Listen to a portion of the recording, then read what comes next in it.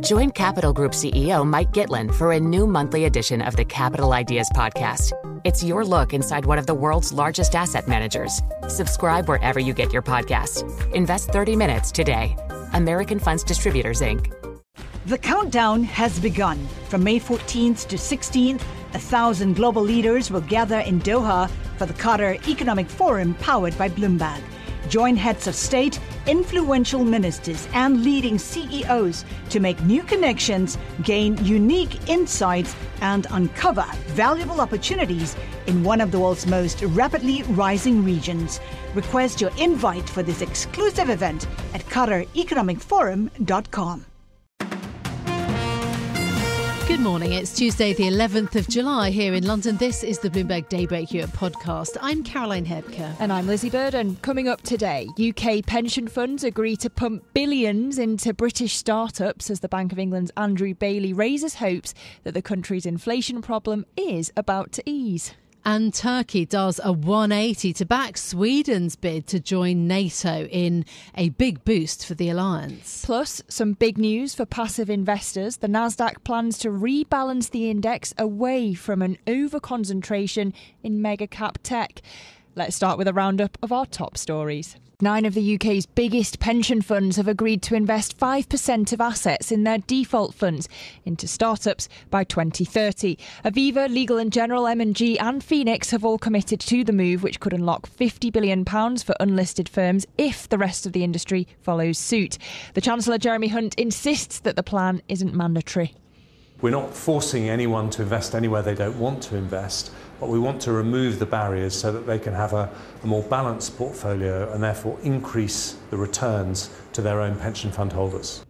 In addition to the pensions deal, the Chancellor also announced plans to roll back parts of European Union legislation that forces financial firms to separate the cost of investment research from trading expenses. Well, the Chancellor wasn't the only one making news at the Mansion House dinner. The Bank of England Governor Andrew Bailey used his speech to signal an expectation that inflation will continue to fall this year. Here's what he told the event. Looking ahead, UK headline inflation is set to fall markedly over the remainder of the year. This largely owes to lower energy prices as last year's substantial increases drop out of the annual calculation. But food prices should fall too as lower commodity prices feed through to prices in the shops. Andrew Bailey's comments come as data from the British Retail Consortium shows like-for-like food sales jumped by 9.8% in the second quarter. UK inflation has proved more persistent than in other major economies, with the 8.7% headline rate more than 4 times the Bank of England's 2% target. Turkey has agreed to support Sweden's bid to join NATO in a major breakthrough which could change the face of Europe's security. Turkey has been delaying its admission since last year. NATO Secretary-General Jens Stoltenberg hailed it as a key step forward for the military bloc. Completing Sweden's accession to NATO is an historic step that benefits the security of all NATO allies at this critical time. It makes us all stronger and safer. That was Jens Stoltenberg, who added that he expects Hungary, the only other NATO member yet to approve Sweden's bid, will follow suit.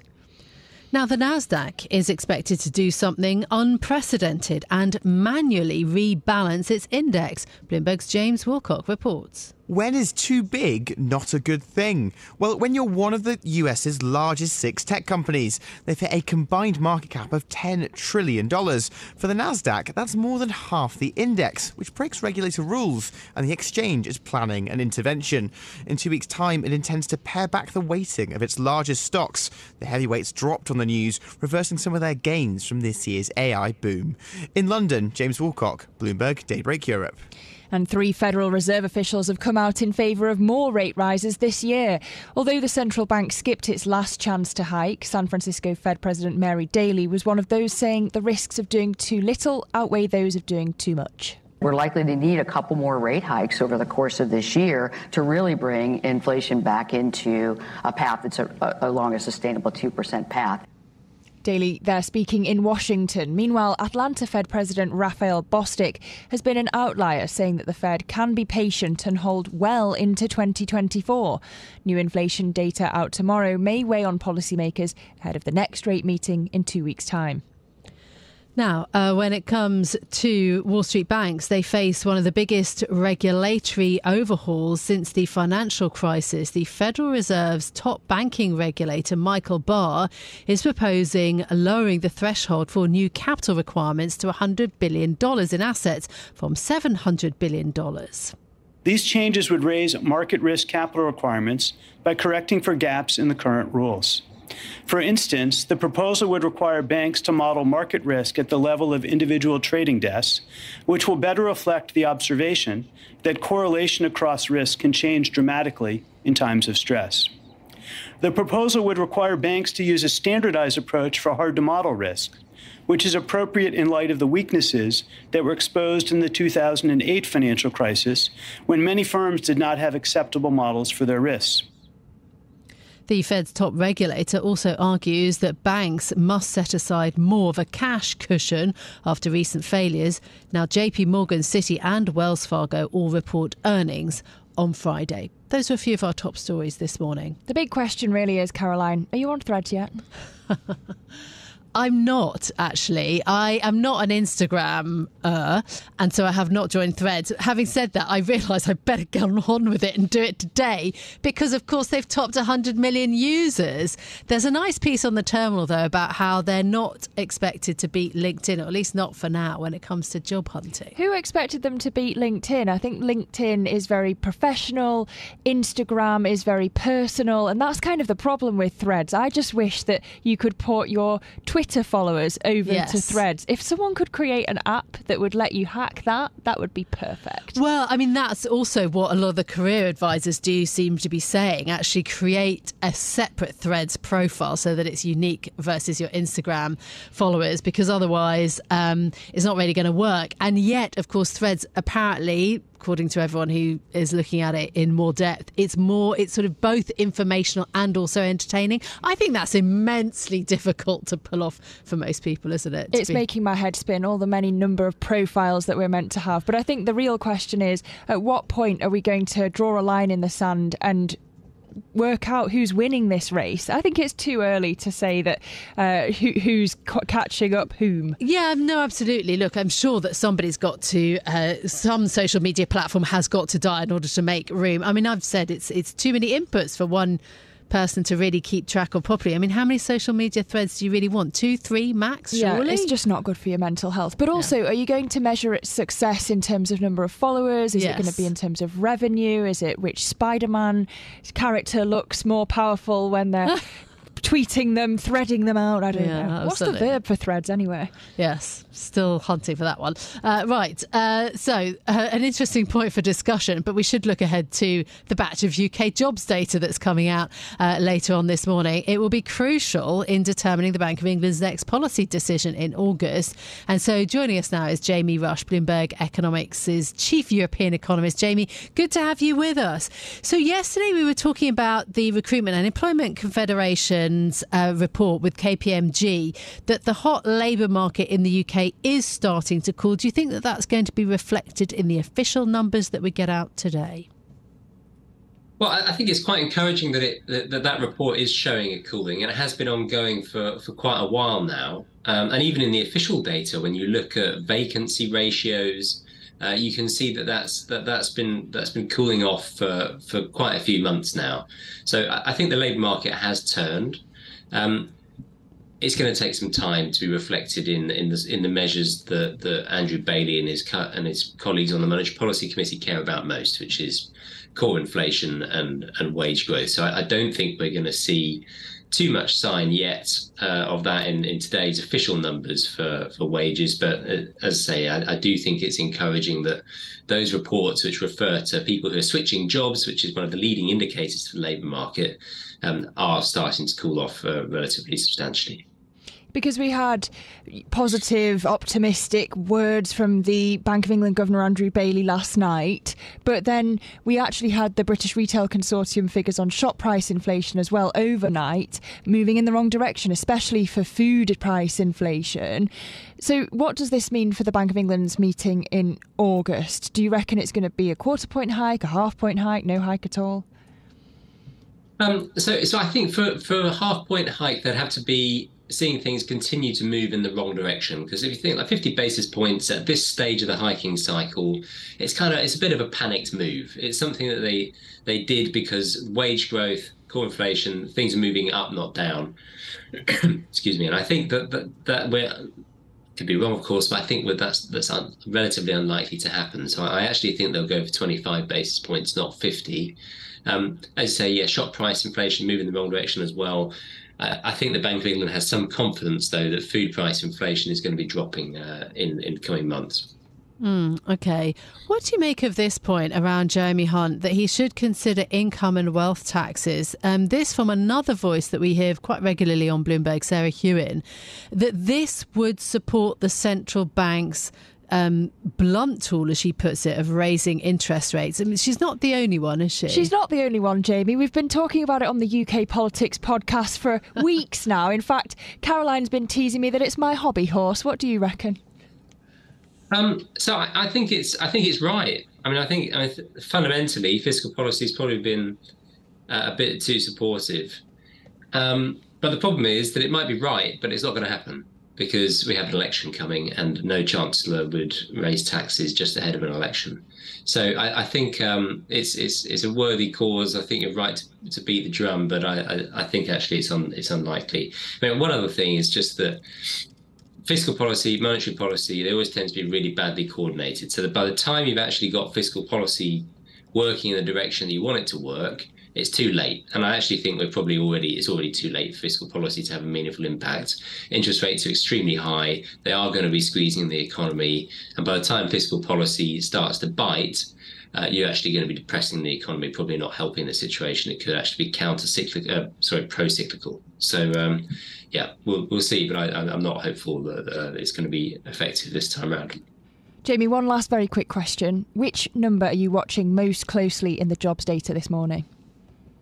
The private sector wage growth is the one that they'll be most focused on. So we're hoping that'll tick down a touch. Jamie Rush, thank you so much for being with us. Bloomberg's chief European economist. Thank you so much for your time. The Capital Ideas podcast now has a new monthly edition hosted by Capital Group CEO Mike Gitlin. Investment professionals reveal their best mentors, how they find their next great idea, and a few funny stories. Subscribe wherever you get your podcasts. American Funds Distributors, Inc. The countdown has begun. This May, 1,000 global leaders will gather in Doha for the Qatar Economic Forum powered by Bloomberg, held in conjunction with our official partners, the Qatar Ministry of Commerce and Industry and Media City Qatar, and premier sponsor QNB. Join heads of state, influential ministers and leading CEOs to make new connections and gain unique insights. Learn more at QatarEconomicForum.com. To geopolitics, Turkey has agreed to support Sweden's NATO bid after months of arduous negotiations.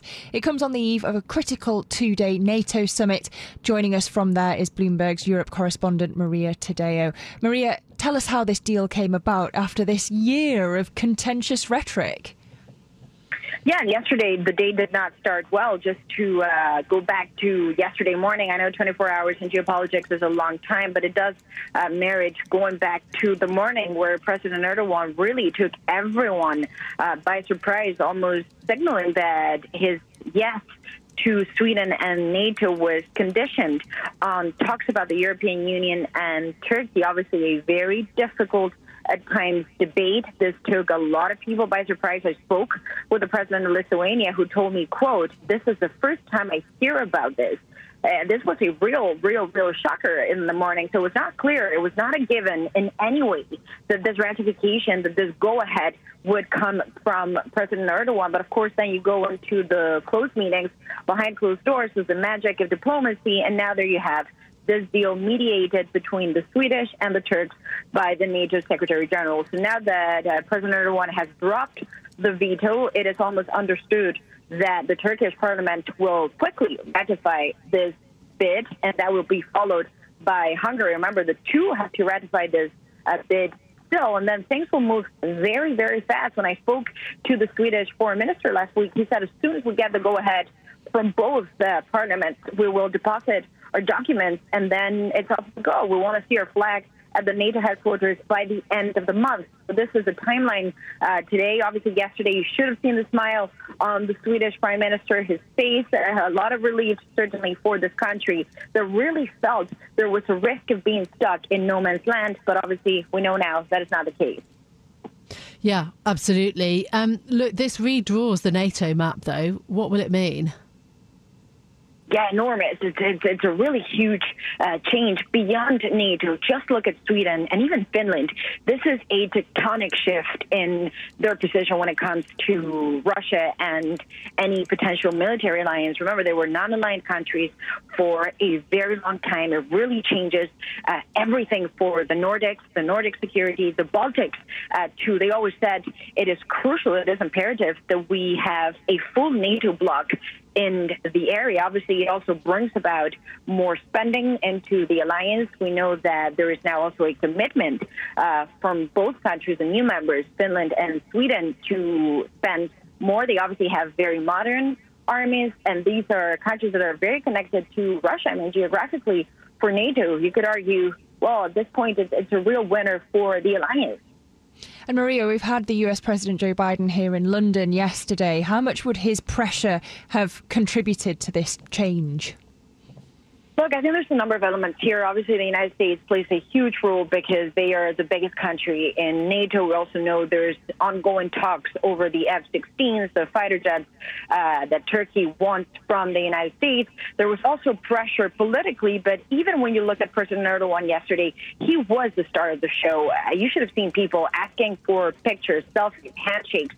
And again, it goes back to this idea, perhaps, that Turkey now, after a very difficult economic period, wants to have a more normal relationship, perhaps, with allies. For President Erdogan, it also changes the narrative around him. He's gone from almost not going to win the election to a very difficult election campaign to winning and then becoming yesterday almost the hero of the day. It was all about President Erdogan here. So for Turkey, you could look at this. Yes, there are obviously tacit agreements that have been agreed with the Swedish and potentially even the sale on the F-16s, but there's obviously also the political narrative that feeds into Erdogan and this idea, perhaps, that the country now, for the sake of the economy, wants to have more normal ties. This is Bloomberg Daybreak Europe, your morning brief on the stories making news from London to Wall Street and beyond. Look for us on your podcast feed every morning on Apple, Spotify and anywhere else you get your podcasts. You can also listen live each morning on London DAB Radio, the Bloomberg Business app and Bloomberg.com. Our flagship New York station is also available on your Amazon Alexa devices. Just say, Alexa, play Bloomberg 1130. I'm Caroline Hepker. And I'm Lizzie Burden. Join us again tomorrow morning for all the news you need to start your day right here on Bloomberg Daybreak Europe.